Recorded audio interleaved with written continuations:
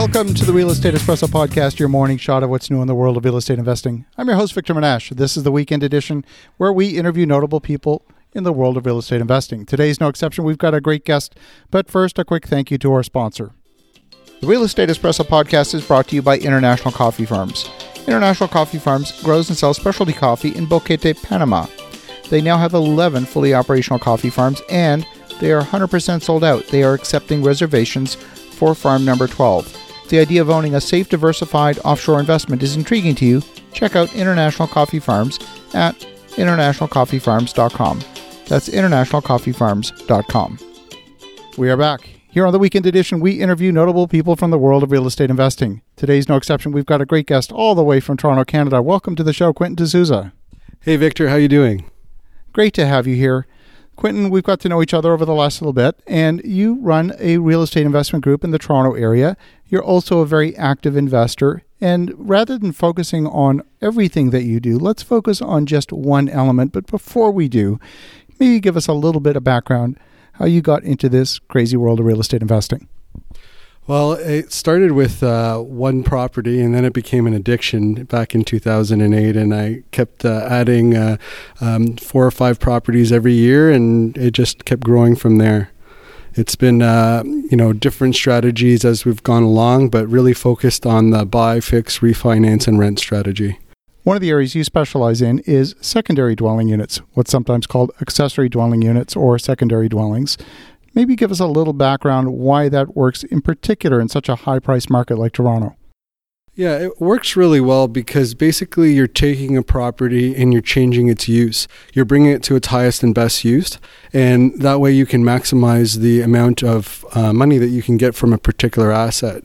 So we'll take a property that, let's say, is $450,000 and earning $1,500 in rent to worth $600,000 and earning $3,100 in rent.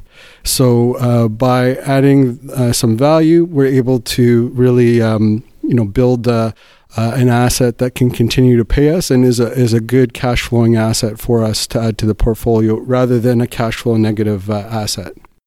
One of the things that's a nuance that not a lot of people are aware of is the difference between a legal secondary unit and an illegal secondary unit. What's been your experience there?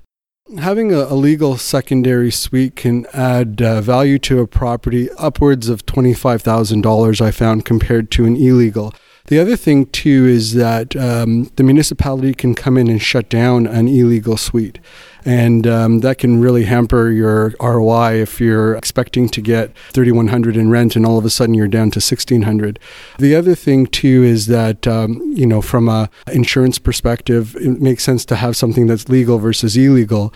And there are certain criteria that you go through to legalize a suite, such as fire separation, sound separation, and typically we want to minimize tenant collisions. So areas in a property where you have tenants that are in the same area at the same time. So you don't want to have driveways where you have to talk to the upstairs tenant in order to move a car. You want to minimize those tenant collisions. The same with areas where you have a washer and dryer. You put separate washer and dryers, you get additional rent, but you're also avoiding those tenant collisions, those times when tenants are interacting with each other. And it really gives them the feeling of being in separate houses or separate units rather than being in a combined unit. And that just makes the property more rentable. One of the common complaints that I hear is about cooking smells. If the property has a common heating system, you have air exchange between the two units, someone cooking something that's particularly savory in one apartment all of a sudden is infiltrating the second apartment. What do you do about that? That's a good question. I mean, mostly that's a tenant management type of situation, talking about the expectations between the tenants, what they're doing and what and when they're doing it. So it's managing those tenant interactions again. I mean, there's also other ways that you can affect it. Maybe you could look at charcoal filters in the furnace units or other things like that, fans, different ways that you can try to accommodate for that. Do you ever separate the heating system so that they don't interact at all together? We do, but not all the time. Depending on when you're doing the secondary suite conversions, some municipalities will mandate that you have 2 furnaces. And when they do that, then you're not getting that. But it's also from a cost perspective. That problem doesn't come up as often as you would think. So it's really just mitigating the issues when it does come up. It's looking at what really makes sense and what to actually spend the dollars on when it comes to those conversions. Now, you're one of these folks that is a real estate investor, and you also run a real estate investment club. Tell me, who are the types of folks that attend your investment meetup? Are these rookies? Are they more experienced investors? Give us a little bit of a sense for the type of events that you run. Yeah, it runs the gambit. We have some people who have 1 property or 2 properties, and we have other people that have 60 or 100 properties. So it just runs the gambit. It just depends on the type of people that come the evening. But, we try to accommodate everybody, and it's really about helping each other grow, networking, and learning from each other. We really don't have pitches per se or anything like that. It's really just a group that started with 4 people at a Tim Hortons, and now we get between 120 and 150 people come to every meeting. One of the recent changes in Ontario is this idea of what's called a carriage home, where you can have a secondary suite that's not part of the main building. It's a separate building, but gets its utilities from the main house. It can't have its own separate utilities. They have to feed off the main house. What's been your experience with that, if any?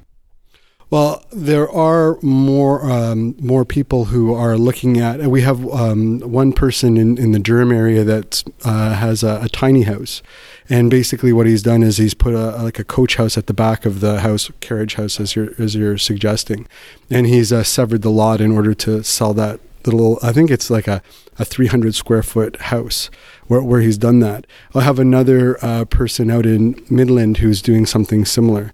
I think that, it's growing, but again, it's always the cost to be able to develop and do that, whether it makes sense or not. Sometimes I think that it makes more sense to allow people to have different types of parking situations in a unit rather than to have a coach house.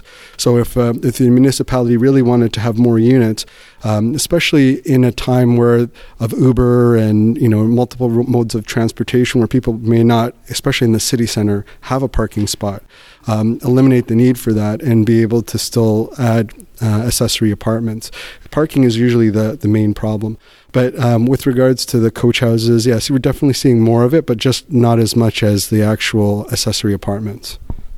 One of the strategies that we often hear about is people buying a legal duplex, that is a side-by-side duplex, severing them into separate properties, and then building secondary units in those. So you're taking 2 units, turning them into 4. Has that been a mainstay of your strategy or something that you've even looked at? I've met many investors that have done that, especially out in St. Catharines, and where they're doing something like that. And I think that there's definitely some value in that. It's like creating a 4-unit property, but really you're doing it from a semi-detached. Your fees are really based on the 2-unit. So again, it's just something that I've seen out there, and I really focus on taking existing properties and renovating them. I've probably renovated 60 plus, properties in different stages for different, either flipping them or for doing the duplex conversion or holding them as a buy and hold. So rather than the development side of things, I'm really focused on the, taking existing units or existing properties and redeveloping them. The Toronto market continues to add about 80,000 new residents a year. It's no secret that prices have gone up tremendously. A lot of people have just made money in their sleep, literally, just with the passage of time as the market's gone up 15, 16, 18% in a year sometimes. How much of that is a factor in your underwriting? Yes, definitely thinking about what the future potential is for the market and what's going on. The only time that we purchase properties and hold them is for cash flow. So we're not purchasing properties based on appreciation. We're purchasing them based on cash flow. And what we're doing is we're stress testing them against 10-year rates in order to test to see if they can still continue to cash flow. We look at the potential for rent and what the rent is now, and we ensure that we're able to continue to have our portfolio and hold it through any downturns. Honestly, appreciation is just like a side benefit. And it's a beautiful side benefit sometimes, but we don't count on it in order to continue to hold the properties.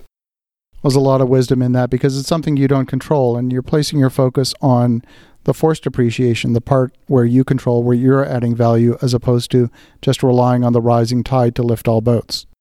Yeah, absolutely. I mean, it's something that has worked consistently in the past, and adding value to properties is really, you're looking at a property, buying it with equity in it. You see it because the amount of renovations that you can do to the property, you still have a spread at the after repair value. So, and that's typically how we do every project. If folks want to get in touch, what's the best way? Easiest way is going to durhamrei.com. So that's Durham, DURHAMREI.com. Thank you to Quentin for sharing his wisdom. And for the listeners at home, definitely check out Quentin at Durham REI. That's DURHAMREI.com.